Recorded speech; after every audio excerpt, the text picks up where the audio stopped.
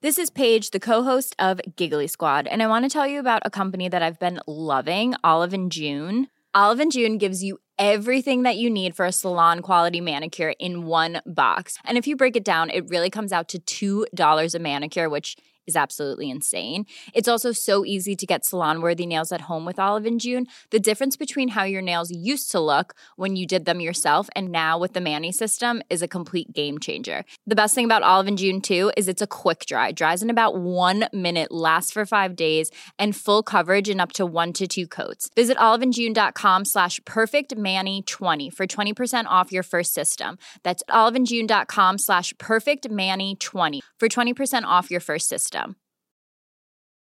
Cool fact, a crocodile can't stick out its tongue. Also, you can get health insurance for a month or just under a year in some states. United Healthcare short-term insurance plans, underwritten by Golden Rule Insurance Company, offer flexible, budget-friendly coverage for you. Learn more at uh1.com.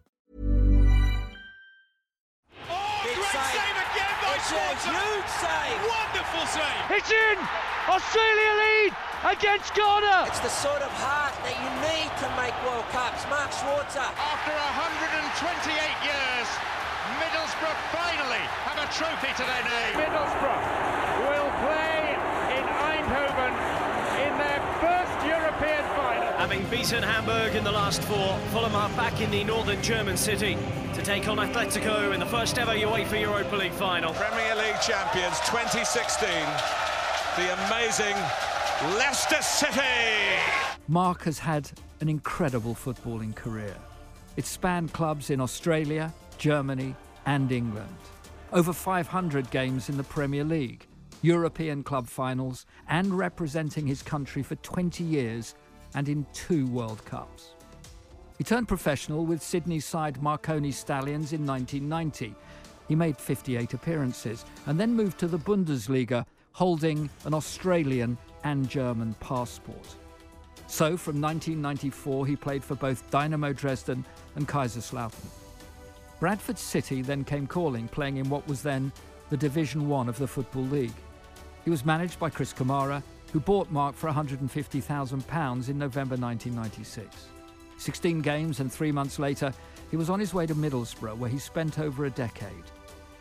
It was followed by 5 years on the banks of the Thames at Fulham, with spells at Chelsea under Jose Mourinho and at Leicester City with Claudio Ranieri, which included that incredible Premier League winning season. I'd like to go right the way back, if we may, first of all, to Mum and Dad leaving Germany on the boat, as many did, to start a new life in Australia. It was an interesting one because my dad tells the story that back, was it early 60s to mid 60s, where they got married, they were getting married, and my dad wanted to travel, wanted to leave Germany. And I don't know whether that was because at the time also, subscription was compulsory, and my father was on the verge of being called up to the military. And at the time, he was also an amateur wrestler. So we're not talking WWE sort of stuff. We're talking about proper Greco-Roman. Yeah, you see at the Olympics. Absolutely. And stuff like that. And he was decent. And then he broke his arm in a bout, and then so being called up to the military, got put back. In the meantime, he got married, and he said to my mum at the time, "Well, I've decided we're going to immigrate." And my mum was like, "What are you talking about? I don't want to go anywhere."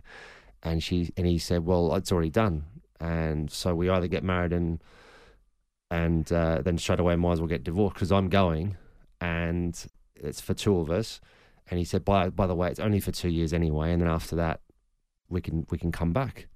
But my dad never had the intention of coming back, and he sort of said to my mum, "Where?" My mum actually asked the question, "Where is it? Where are we going?" My dad said it was Argentina, South Africa, and Australia. The first to reply, "We'll go to." And that happened that Australia were the first ones with a boat ticket and everything in the envelope. And that was it. And they used it as a honeymoon as well. So it was like a 2.5 week or 3 week boat trip out to Australia back then. And they talk about it. And so it was a wonderful trip and they enjoyed it. And then they arrived in Australia and they ended up being in these kind of mini camps just until they found their feet. And then my dad had a job. He worked in a brewery there. And then from there, he decided after the 2 years that he didn't want to go back. And he said to my mum, well, you want to go, you can go. And he said, I'm staying. And of course, she wasn't going to leave. And at that time as well, it just wasn't the thing to do. So they stayed, and my dad decided that he needed to, working in the brewery probably wasn't the best thing to do in the long term. So he decided to do apprenticeship, and he learnt to become a bricklayer. And then from that point onwards, he moved on and he started as a bricklayer and started working on the building site. And my mum took a good 10 to 15 years to get over homesickness.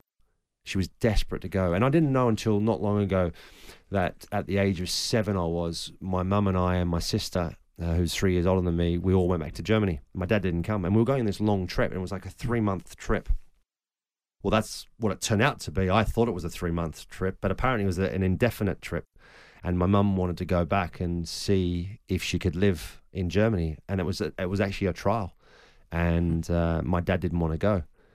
And we went, and we had a nice time. I remember parts of it. I remember particular moments of seeing my grandparents, her mum and dad, down on Friedrichshafen on the Bodensee, which is a lovely part of the country. And around Easter time, and see, there's particular moments in your mind that you remember distinctively. And then I remember leaving and seeing my dad, and I remember coming home and the excitement of my dad seeing us again. I didn't realise why. I just thought he was just missed us, that we were away for 3 months, which is understandable. But then all these years later on, you sort of find out that actually it was a trial. It was a trial to see whether my mum could live in Germany again, and wanted to move back. And then she found herself in a difficult position that she actually was missing Australia. Mm-hmm. So the tides had started to turn, and that's why we went back. So it could have been very, very different for me, hugely different. Could be. But it started for you in 1972. Yep.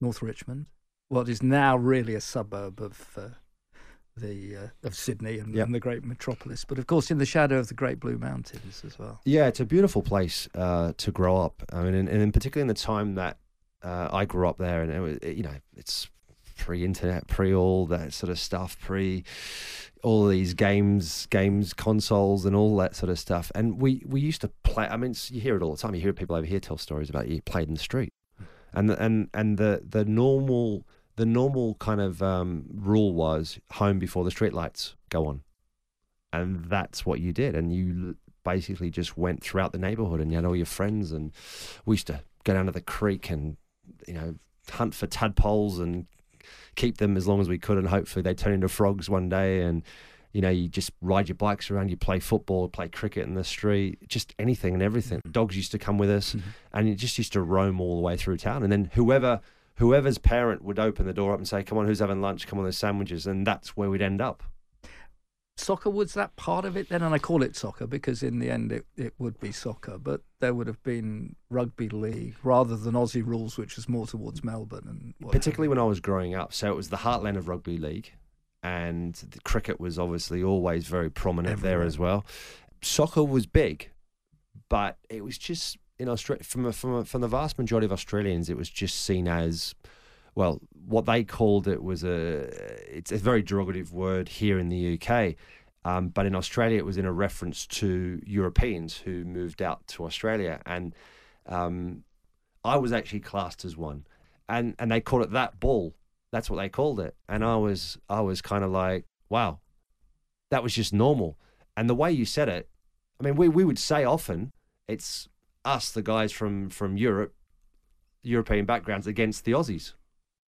The thing is, I loved all sports. So I played at school, I played cricket, rugby league, basketball. Water polo? Yeah, I played water polo. I loved it. Loved any sport and every sport. We did inter-school visits with another school called Lake Illawarra, which is down south near Wollongong. And they're a very, very big rugby league school. And we got beaten, I can't remember, we got beaten something like 50-something to 12 or something like that, or 60 to 12 or something. And I scored all 12 points for our team. And I was asked to go on trial for the representative sides down there, and I was like, I can't. My parents don't even know I'm playing. If my parents knew I was playing, they'd absolutely, tear shreds off me. They allowed me to play one time, and at that time they just introduced, permission slips, and then from that point onwards, I practiced a little bit and knew how to sign my parents' signatures, and from that point onwards, I used to do it myself, and because I just wanted to play and I loved it, and yeah, it was just mostly the school soccer team played rugby league, played basketball. Did everything. We did everything. Yeah, and I loved it. So you'd started at Colo Cougars. Cougars. Yeah, Colo Cougars. Colo Yeah, Cougars. yeah. So that was my local club. From the primary school. Yeah, straight from primary school, kind of like, under sevens I played, and you went all the way through. And I stayed there until I was... What position were you playing? At the beginning, like the young ages, so from up to about 7 till about 9, 10 years old, you played everywhere. Everyone just played every position. And then from the age of 10, the various teams, my dad was coaching as well, because parents couldn't do it anymore. My dad didn't really want to coach, but then they were desperate. So my dad said, okay, I'll do it. And it was we either won games really convincingly or we got beaten quite heavily. And nobody wanted to go in goal. So my dad's the coach. I've got to do as I'm told. And I just went in goal. And my dad says to this day, I went in goal because I kept tripping over my own 2 feet. Maybe he's onto something. I don't know. But I reluctantly went in. But I also played for the first or the better team of that age group, and I'd play for the next team down, and I'd play out in the field with them. So I got my fix of playing out in the field. And again, we talk about today about kids overplaying, playing too much football, too many games. I grew up playing sometimes 3 games a weekend, and games back to back, as in goal, as an outfield player, and then the next day I'd play in goal again. So eventually, it's Marconi, which is the team that you really start to find yourself and your feet with. I had a few other clubs in between, which were also very instrumental and important for my development. I played for Nepean Association for a year. Actually, funny enough, I literally was there for 1 year. We had about 55 games that season. I played about 5. I was the number 2 goalkeeper, and a guy called Zelko Kalak, who became kind of my rival throughout my whole career. And we'd first come across each other's path at the age of 12 years old. So the parallels were incredible. Marconi was the big step. And it was at the time, it was the most glamorous club in Australia. It was the biggest football club or soccer club. It was one of the most successful. And it was really, really sort of orientated. They had a really big youth system and a development program and a pathway into the first team. And of course, it was of Italian background. So they were very, very passionate people. Marconi Stallions, where you made your name. And then you're thinking of going back to your roots. Was it a conscious decision that it would be a German club to go back to? Well, if you think about the time, there was little option, because it was pre-European Union as we know it. So the movement across various countries in Europe didn't exist. You had dual passport? I have dual passports, of yes. Germany? Yeah, so right. At the time, each club could only have 3 foreigners. And to go outside of Germany as a goalkeeper unknown from Australia was almost impossible. I mean, people did it. Obviously, the most well-known one in this country, Mark Bosnich, did it. So for me, the natural place was to go to Germany because I had a German passport. So I was a non-foreigner, didn't take up one of the positions, and I understood a lot of German. I spoke it a little bit, but not fluently. So, and my dad desperately would have loved me to go back to Germany as well, because obviously back to his homeland and back to trying to, show the relatives, the family, and yeah, it was something special. You didn't really make too many appearances, did you? But Dynamo Dresden, as you mentioned, was where you first went, and that was in its way by that stage, you thinking hopefully I would get across necessarily to England or not? No, initially when I first went to Germany, it was about forging a career in Germany. Like most kids, growing up in Australia, the Premier League or the First Division back then was always the first league you thought about and you talked about. And we used to get Match of the Day on a Monday night in Australia, so delayed telecast, and I used to sneak out of my room and watch it. Is this why you supported Liverpool and Craig Johnson? Yes, because I saw it. It was the only football we kind of got on TV, and yeah, he was the first Aussie who didn't play for Australia, but first Aussie that made it big, really. And you just went, wow, that's what I want to do. Probably one of the reasons as well why they are so hugely supported in Australia, and particularly of my generation, there's so many people who support Liverpool because of Craig Johnson. So yeah, I did, and so when I first went to Germany, it was about trying to be successful in Germany. I felt like this could really work for me, but it was really tough. So they were like, you know, what is this guy? He's got a German passport, but he's Australian, really, because he speaks with an Australian accent. Only speaks a little bit of German, but I understood most of it. And then I thought, well, you try coming to a country where the dialect is so different to, you know, if you go to various parts of this country, it's sometimes still difficult to understand what people are saying because of various dialects. And Germany is exactly the same. You've got such severe dialects in different areas, and some of them are really, really difficult. I still sometimes have problems understanding, even though now I speak fluent German. And it was tough. And it was 5 years after unification. So the wall came down in 1989, and I was there in 94. They were, like, Dresden was still pretty much ruins. Coming from Australia and experiencing, you know, what Australia was like, and it was pretty, you know, it's pretty forward and modern and everything else, to going to literally going back in time.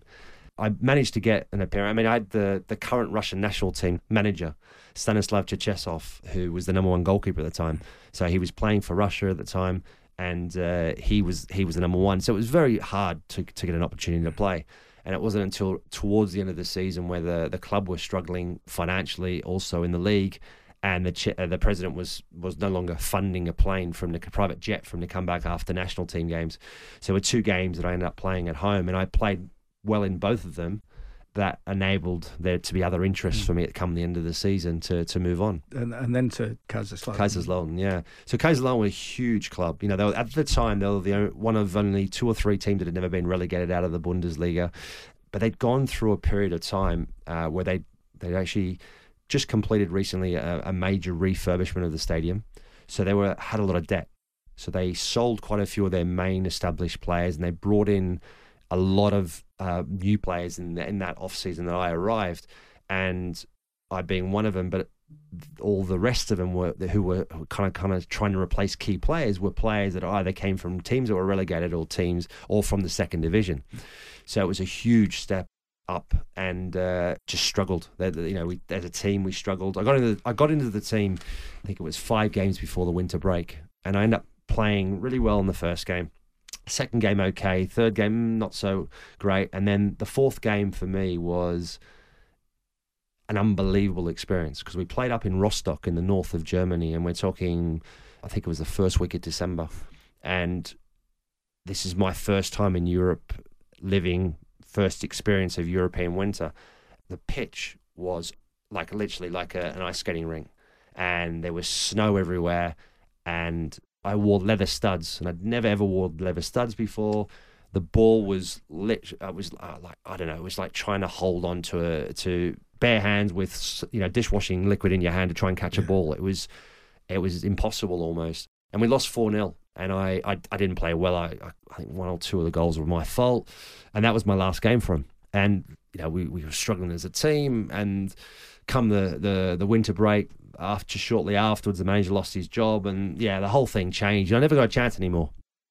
So, did you find Bradford City, or did Jeffrey Richmond find you?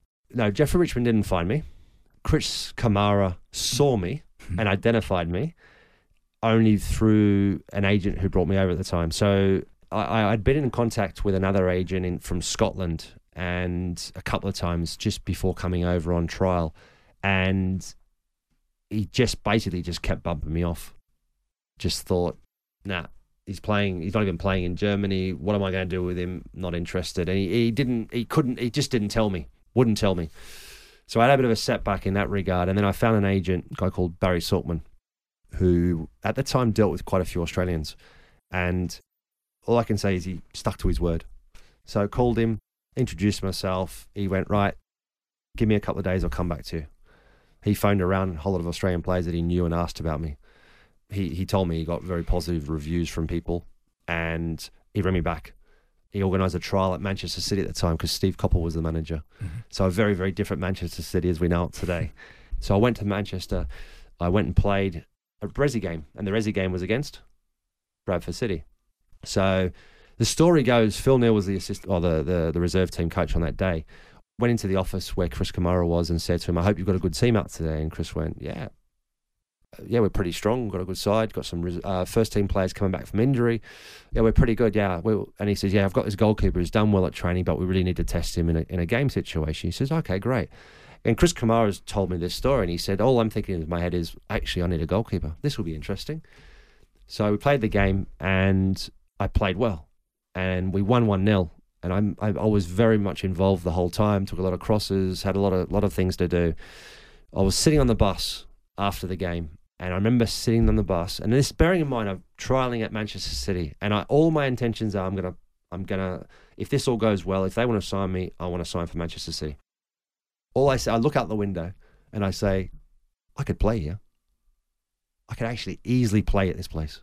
Like Bradford City, I was like, I wish this was my opportunity. And that was it. That night, I get a phone call from Barry saying, you must have played well. I said, why is that? And he goes, well, because Chris Kamara's been on the phone, he wants to sign you. And he said he wants to take you on loan. And I said, well, firstly, thank you, I'm flattered, but I'm not going anywhere on loan. I need to sever all ties with Germany. I need to get out of there. And secondly, I said, Manchester City have first rights because they've brought me out, they've done everything properly, and they've got first options. So he said, absolutely. So I went back to Germany. Next day, I caught up with Steve Coppell. The first team were training, and they were preparing for a game. And he said to me, listen, I said, heard you played really well last night. He said, yeah, we want to get the deal done. And he said, hopefully we can get it done in the next couple of days. And I said, brilliant. He said, so, okay, you're going to have to go back to Germany, sort it all out. I said, well, but we're in touch very shortly. I said, brilliant. So I was very excited. Went back home, back to Germany. And I think 2 days later, Steve Coppell walked out. He resigned. Carried on for a couple of weeks longer. And Phil Neal called and said to my wife, actually, I was away with the team. And he rang at home and said, have you got the contract through? And my wife said, yeah. And, we need Mark to sign it and come over. And she said, well, no, I'm not signing that. And he said, what do you mean? He said, well, there's a zero missing off one of the figures. And he went, well, hang on, let me find out for you. I'll come back to you. He came back and just went, oh, sorry, very, very sorry. It was a typing mistake. So at that stage, I was speaking to Barry about it at the time, and I was saying, well, what's going on? He said, listen, he says, it's such in disarray. There's so much going on behind the scenes. They don't know whether they're coming or going. There's a lot of problems. And he says, as far as I'm concerned, I think you're well within your right now to decide if you want to go. Because he said, Bradford City have come in now and they're willing to buy you. So I said, okay, fine. Let's see where we go. You mentioned your wife, Paloma. Yep. Half Spanish, half Filipino. Yes. And a lady that you met in the King's Cross nightclub back in Sydney. Yeah, I try not to tell my kids. My kids know that, and they kind of go, how are we to say to our kids, you can't meet anyone in a nightclub? And it's that classic line. You're pretty, she said pesky. Yeah, apparently so. Yeah, I was, yeah. And I did say to her on the night, if I'd only met you a little bit earlier, I would have asked you to come and live with me in Germany. And I'd met on that first night, and I was moving a month later. So yeah, it was for me, I knew. So I've known things I know things in advance. Certain things. I just always know what I want. And I just knew, even though she didn't know at the time, that she knew.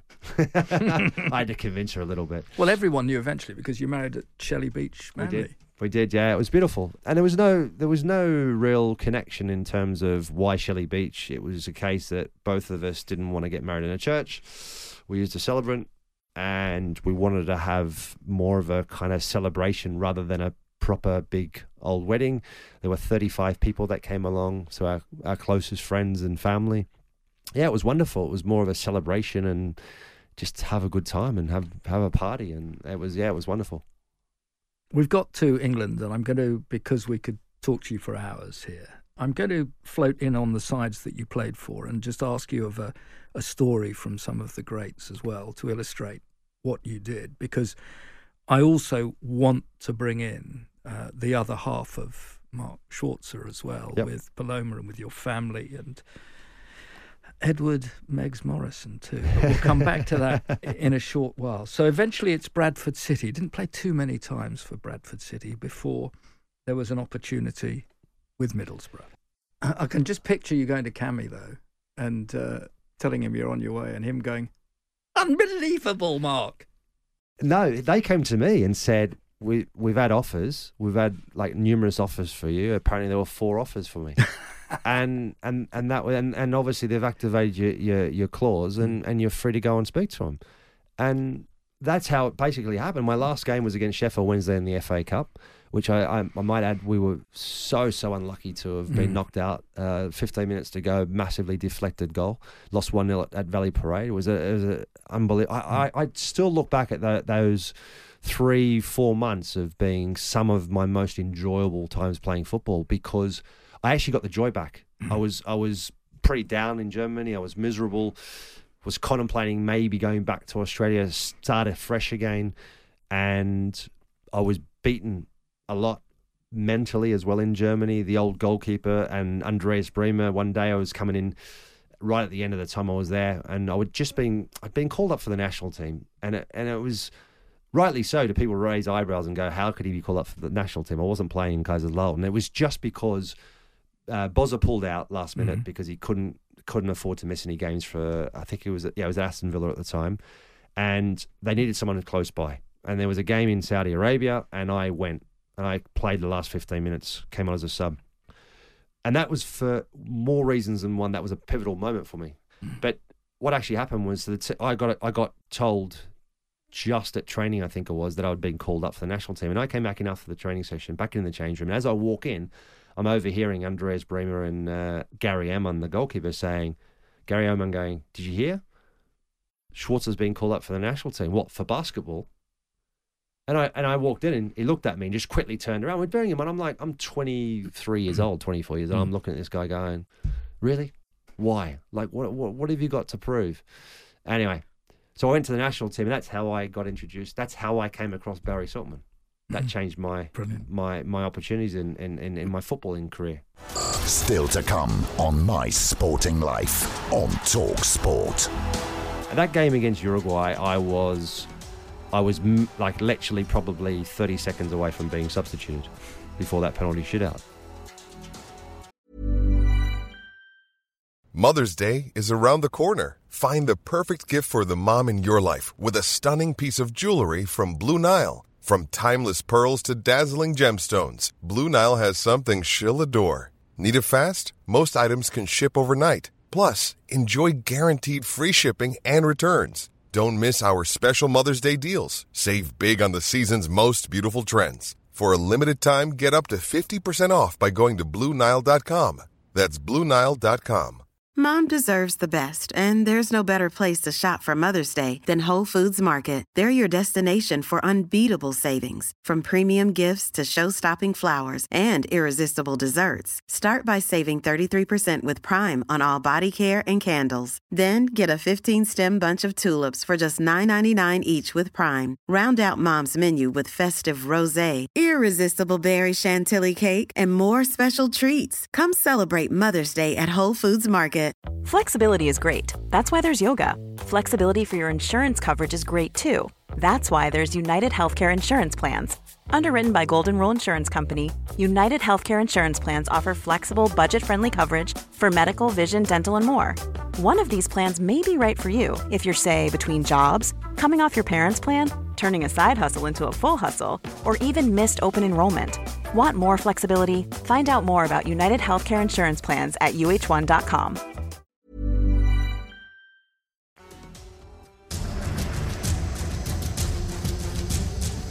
My Sporting Life on Talk Sport with Mark Schwarzer. Middlesbrough, I want to talk very quickly about some of those that coached you as well. Well, of course, your own man as a goalkeeper, and the goalkeepers stick together compared to the rest of the side. But Brian Robson, Terry Venables, Steve McLaren, Gareth Southgate, now that looks like a fantastic list. Yeah, don't forget as well, I mean, in terms of my coaching, my direct coaching, I had Mike Kelly, goalkeeping coach, then Peter Shilton, then Stephen Pears for a couple of seasons, and then Paul Barron. So they were huge influences as well on my career, in particular the early stages of my career. And the story is this: when I had the opportunity to leave Bradford City, Everton and Middlesbrough were the two that basically I was allowed to go and speak to. And Everton, I remember going there, Joe Roll was the manager. We'd beaten them 3 or 4 weeks beforehand in the FA Cup. Chrissy Waddle scored from 40 yards, chipped Neville Southall, which was a remarkable goal. And we went there to Goodison and we beat them, and it was incredible. We were brilliant. And came back to the stadium and speaking. I think it was a guy called. I think it's Johnson was the chairman at the time. Is that right in saying so? Yes, it was. Yeah. So met him and his introduction to me was, "Come on, you want to go see this? I'll show you the stadium." And he opened the door, literally opened it. We kind of poked our heads out. He went, "Oh, well, you know the stadium. You were here the other week," and closed it. And then we went back into the office. They offered myself and my wife a coffee, which we said yes. My agent went in the room, and literally within 5 minutes, he came storming out and went, "Right, okay, we're off." And I went, "But we haven't got our coffee yet." He goes, "No, we're off." And I went, "Okay." And then the chairman of Everton at the time walking by me going, "Oh, you'll be back. You'll be back." And my agent going, No. When we walk out these doors, that's it. We're not coming back." And we drove up the road to Manchester and met up with Brian Robson and Viv Anderson. And within 15 minutes, I'd already agreed everything that I was going to sign for Middlesbrough because I bought into the story. I bought into the vision. I bought into the project. And the fact is that Everton, Joe Royle wanted me, but the chairman was Peter terrible. Johnson did. Peter Johnson, that's it. It was embarrassing how he behaved. So I went from that to Middlesbrough with Brian Robson and Viv Anderson, and I was straight away, right, these guys want me. And they've got real big plans with this club, and this is a huge opportunity. What about those days at Middlesbrough? Early on, 2 finals. Yeah.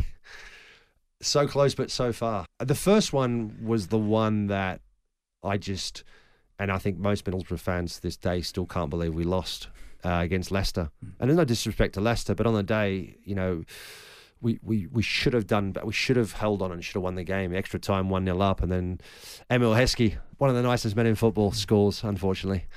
And it goes to a replay, and unfortunately I missed the replay. I broke a bone in my leg and I missed it. But we didn't play well, and on that night Leicester deserved to win it. But that was the one that I felt that we should have won it, and we didn't. FA Cup, obviously, there was so many things going on, and from the off, and the fact that Chelsea scored after 40 odd seconds is, surprising, but not really. When you think of the way things were behind the scenes, there was a little bit of anarchy on the bus before the game. One of the guys released a piece in the newspaper, and it wasn't very flattering towards Fabrizio Ravanelli. Bearing in mind we're playing an FA Cup final, and it comes out the day of, and you got your own teammate who's not speaking. It was all wrong. So unfortunately, it didn't work out for us on that particular season, and we didn't have enough to stay up, which was even. I mean, in one way, it was probably the best thing that happened to Middlesbrough, because went down, regrouped, and found out who really wanted it there. That's and who right. didn't. That's right. And that's when Andy Townsend, Paul Merson were signed, Gaza. We got to another cup final, which again was against Chelsea in the League Cup. And it was, people, what you can't underestimate was what an accomplishment it was to get to that cup final at that particular time as a League One side, or Championship side, to come up against a Premier League side at that stage was pretty impressive. And we got beaten by a better side on the day. It was also at a time when you were really going to establish yourself with the Socceroos. Yes. There was a defining moment. Oh, when I think about it, it's like I moved over and we obviously were relegated in the Championship.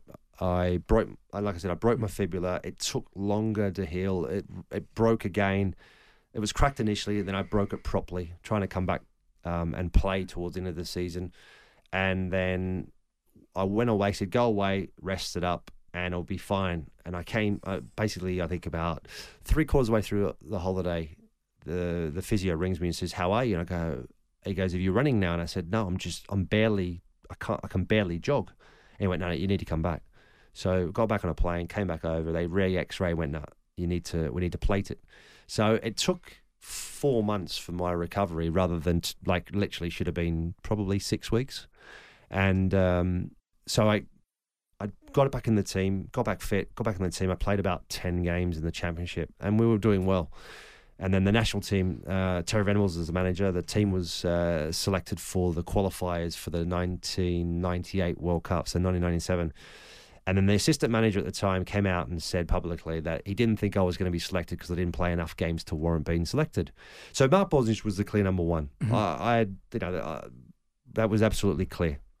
But I believed that I was 100% should have been at number 2, because based on where we're all playing, who's not, and everything else, and the 2 goalkeepers he did actually select, which was very contradictory to what the assistant manager said, had played 6 games between them in the league in Australia, and I'd played about 10 games in the Championship in England, and apparently I didn't get selected because I didn't play enough games. But there was other reasons. I know the other reasons. So there's reasons. One of them was because they wanted to get one of the goalkeepers over to England, and they needed to justify the fact that he was number 2 behind Mark Bosnich, who was a clear number 1, and therefore that's why they had to include him in the squad and not have me there at all to justify it. But it didn't work. Anyway, they missed out. Unfortunately, we missed out. Didn't qualify for the World Cup.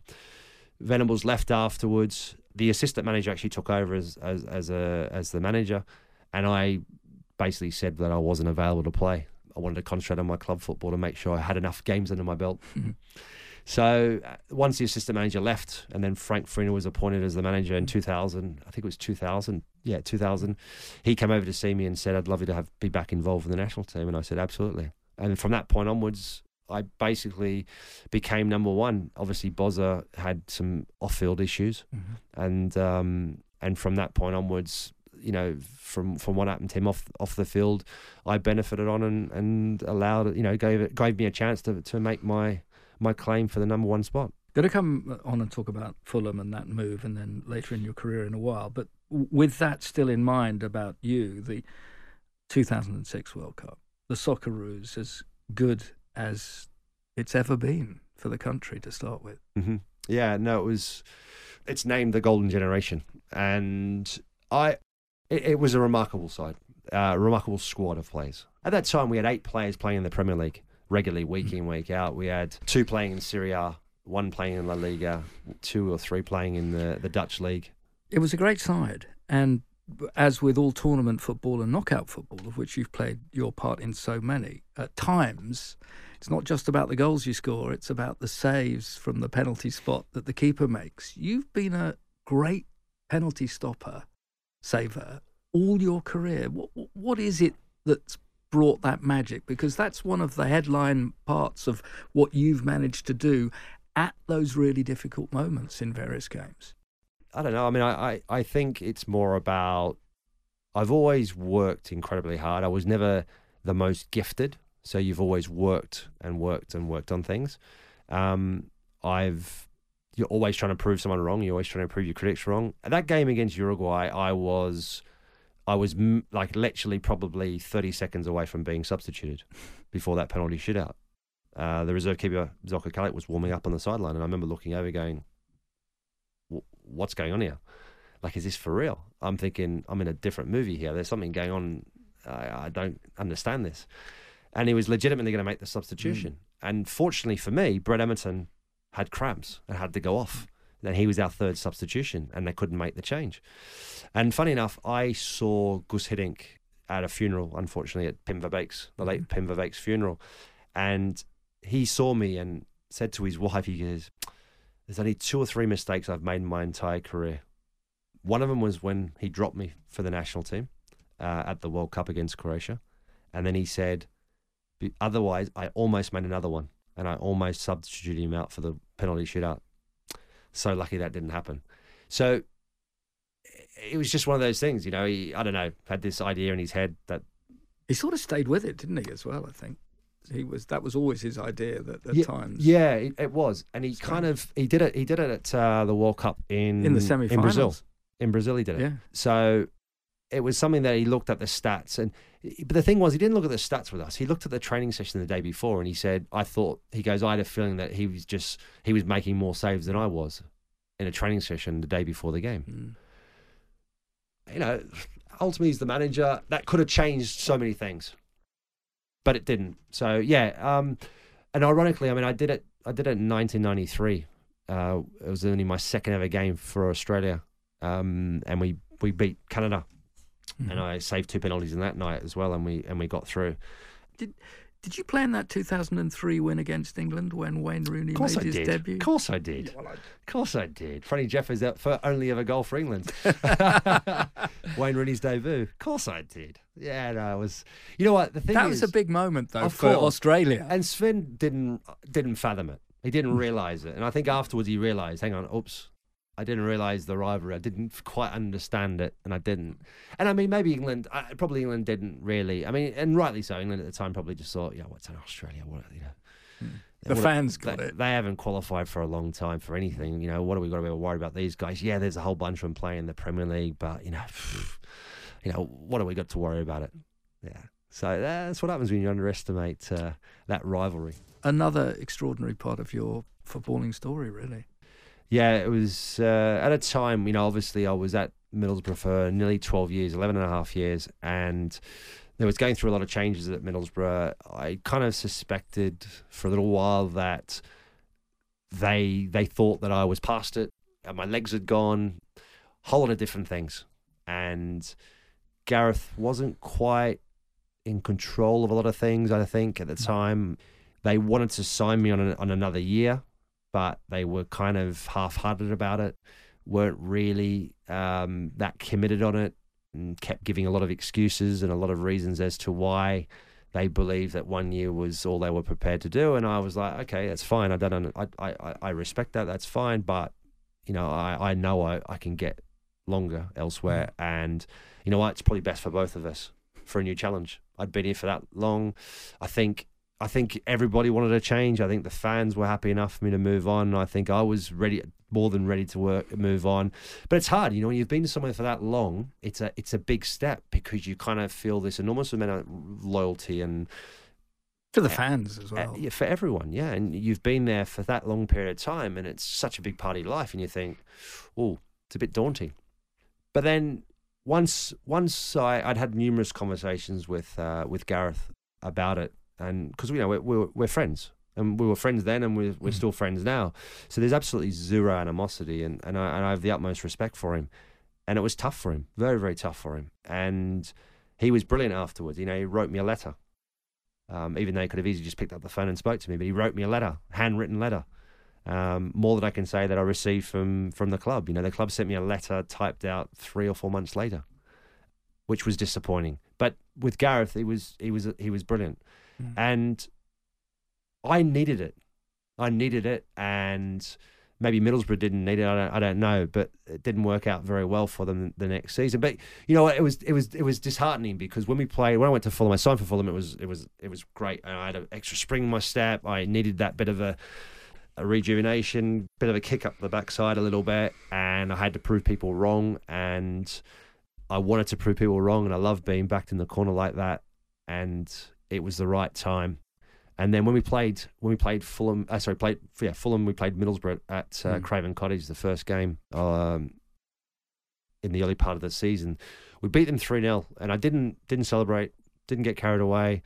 Ball went out for a goal kick, went over to it in front of the Middlesbrough fans, and one Middlesbrough fan picked it up and literally was about a metre away from me and just threw it at me, smashed it at me in my chest, and it bounced back out and back into the crowd. And I just stood there and I just thought, you know what? It just sums it up, doesn't it? You kind of go, and that person got ejected, and you just kind of go, right, okay, and you move on. But I got booed every time I touched the ball. And then the next game we played up at the Riverside, I got booed when my name got called out in the warm-up. I got booed when I touched the ball, and I'm just like, why? And after the game, we drew 0-0, and I played well up at the Riverside. And people started to blame me and say, you've just sent Middlesbrough down. And I went, how have I sent Middlesbrough down? It was one game. It's a 38-game season. Playing 0-0 at home against us doesn't mean you're going to get relegated. If that actually ultimately is the result that gets you relegated, that's not the game. It's a course of the whole season. If you're not good enough after 38 games, you're not good enough. And that's what was disappointing, very, very disappointing. And I didn't go back for a long, long time, and I didn't have anything to do with the club. And my son is actually a mad Middlesbrough fan. His favourite player of all time, is Stuart Downing. And he talks about Stuart Downing being the best player of all time. Anyone. And he said, if I ever had Real Madrid, I'd still buy Stuart Downing right now. He's a mad Stuart Downing fan. And so it was disappointing, really, really disappointing. So my son wanted to go to the playoff final when they played Norwich. And he said, Dad, can we go? And I'm like, okay, all right, I'll try and organise it. So I spoke to my agent. I said, could you ring the club and ask them if I could buy some tickets? So they said, yeah. I bought 2 tickets. And what actually really, really disappointed me was that I paid my tickets and I was more than happy to pay for the tickets. They sent me the tickets and I didn't get the tickets until literally the day before the game. And my wife had to go to the post office to collect them and pay the postage. I was just like, wow. I went to the game and it was remarkable because I went by train, went there with a neighbour of mine who are Middlesbrough fans and tried to keep it low key, walking up Wembley Way and keep my head down, and got recognised, and it took me about an hour and a half to get up to the stadium. And, the fans were amazing. And we sat right behind the goal in the full midst of all the Middlesbrough fans, and they were amazing. They were fantastic. It's also a good chance for us to think about the Reading Stars programme that the Premier League was very much involved in. And again, you got immersed, if I can put it that way, in all of this. And not just being able to read to classes and children of all ages, but also to write with your little star, Edward Meggs Morrison, 10 years old, whose family emigrate from England to Australia.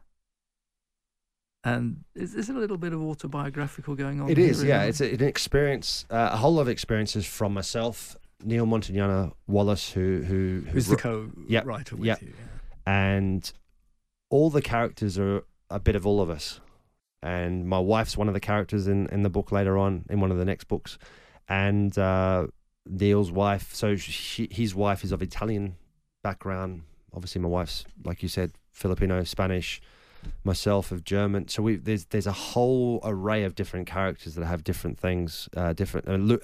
Neil's from the English background, so that's kind of where I'm in England. That's why we started from Meg's immigrating from England to Australia, and the way that he is accepted ultimately then in his little group and his little environment is through football, and how football does break down barriers, how football unites people. And it's such a powerful tool. Back to football and to those last 2 clubs now. Chelsea, Jose Mourinho. Yeah. He missed you when you were gone, or did he just say that? I had a remarkable relationship with him. He was brilliant. I think what was really nice, I think he respected the fact that I gave him everything. I knew my position. I gave him everything, even though at times where I think he felt a little bit that he maybe he felt that he let me down a little bit in terms of the amount of games that I played. Because when I signed, I was very hesitant about signing because I was still playing for the national team at the time. And I wanted to play at the 2014 World Cup. And I was worried about signing for Chelsea and not playing any games. Because if I was signing for Chelsea, I was signing as number 2. There was no 2 words about it. Petr Cech was a clear number 1. And that was my biggest concern. And he assured me that I'd play enough games. He was great. He was demanding. It gave me an unbelievable insight to see what it's like at the very, very top to compete, to have world-class players in every position. International breaks, there was me and John Terry still there. That's it. The team was gone. Everyone was all over the world. The demand day to day, the intensity at training was incredible. It was 85-90% of match intensity on training days every day. And then, of course, your final trip was to a side that eventually you helped keep them up, and then a little bit. Yeah, a little bit. Yeah, don't do yourself down here. So Nigel Pearson signed you. Yeah, he did. Yeah, he did. At Leicester City, obviously. Yeah, he did sign me at Leicester City. He gave me, again, I was 41 years old, and he signed me and gave me an 18-month contract, and you're like, wow, okay, yeah, what a project, what an opportunity. I was disappointed in the end more with Nigel than anything else, and I told him this, so he knows it, that he wasn't upfront with me, and we fell out in the end. And to this day, I actually have not spoken to him again, unfortunately. But it was just one of those things. But listen, what the guys did, particularly that last season as well, and I don't have a problem with the decision. Nigel left me out of the team, he dropped me out of the team, and played Casper back in the side at the back end of that season. I don't have an issue with that. The issue I have is with what Nigel said to me and what he promised me and what he said and what he promised and what he actually did were different things. And he never spoke to me about it. And it wasn't until he realised how upset I was about it all, more at him than anything else. The actual decision, I had no issue with. And actually look at the results. In the last 10 games, the guys won 8, drew 1 and lost 1. Lost, I think, 7, 2 draws, 1 loss, and stayed up. And that was incredible. And Casper played a big part of that. So I don't have any problems with that whatsoever. And then obviously it continued on. And it continued on. And it continued on. I mean, that 18-month period, I think the guys lost 4 games in 18 months. Incredible. In the Premier League. And the rest is history, And the rest is history. So, yeah, it was... What was it like being part of that and not quite part of that in the end? You were old enough to feel that way, I guess, though. Yes. So I've always had the stance that if you don't play... for me personally, if I don't play, I never really feel part of it. So one of the hardest days I've had in football is that last home game against Everton, where the trophy's presented, because I'm so proud of what these guys have done, and you don't want to take anything away from it because it's just incredible. And then the whole presentation thing is not great because it's the guys that don't play games, you kind of enough games. So some of these guys played 4 games and didn't get a medal. So you get called out and you go out, stand on the side. You don't even go up on the stage. You don't go up on the stage until afterwards. So talk about all this whole team thing. There's no team thing in that one. You only get called up afterwards when the trophy's handed over, and it's just kind of like, it's awkward. It's not great. But listen, scenes that you just think it's a Hollywood movie. Yeah, and whether they actually ever becomes one or not, who knows? But on the day, it was a Hollywood movie because you've just got to stand there and go, did this actually really happen? Is this really happening here at Leicester? I mean, that sort of stuff doesn't happen. Well, it does, but you know, it literally is that once in a lifetime. That is that 5,000 to 1. Everything about it was right. The bookies got it right. Absolutely, it was 5,000 to 1. It just came in. Just finally want to think, you know, it's been such an incredible life for you and your family, and it's only half time really with your life, isn't it? You know, and your family, and you've got so much more to do together and all to do as individuals as well. I just do want to finally touch on the Medal of the Order of Australia. Wow. Your folks, how proud. The only regret I have about that is that I was not able to be in Australia to receive it. And I went to Australia House here in London to receive it at a ceremony, which was nice.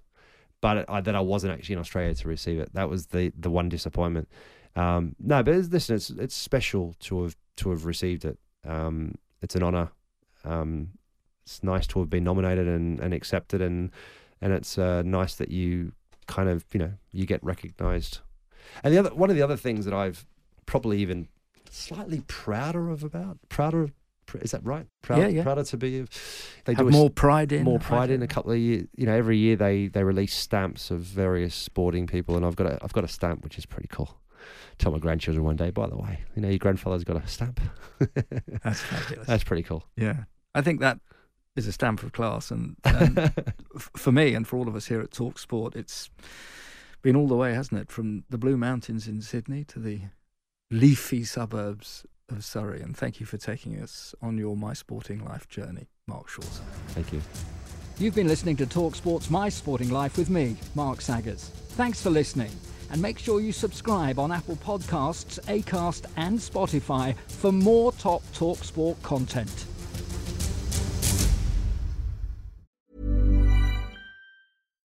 Here's a cool fact. A crocodile can't stick out its tongue. Another cool fact, you can get short-term health insurance for a month or just under a year in some states.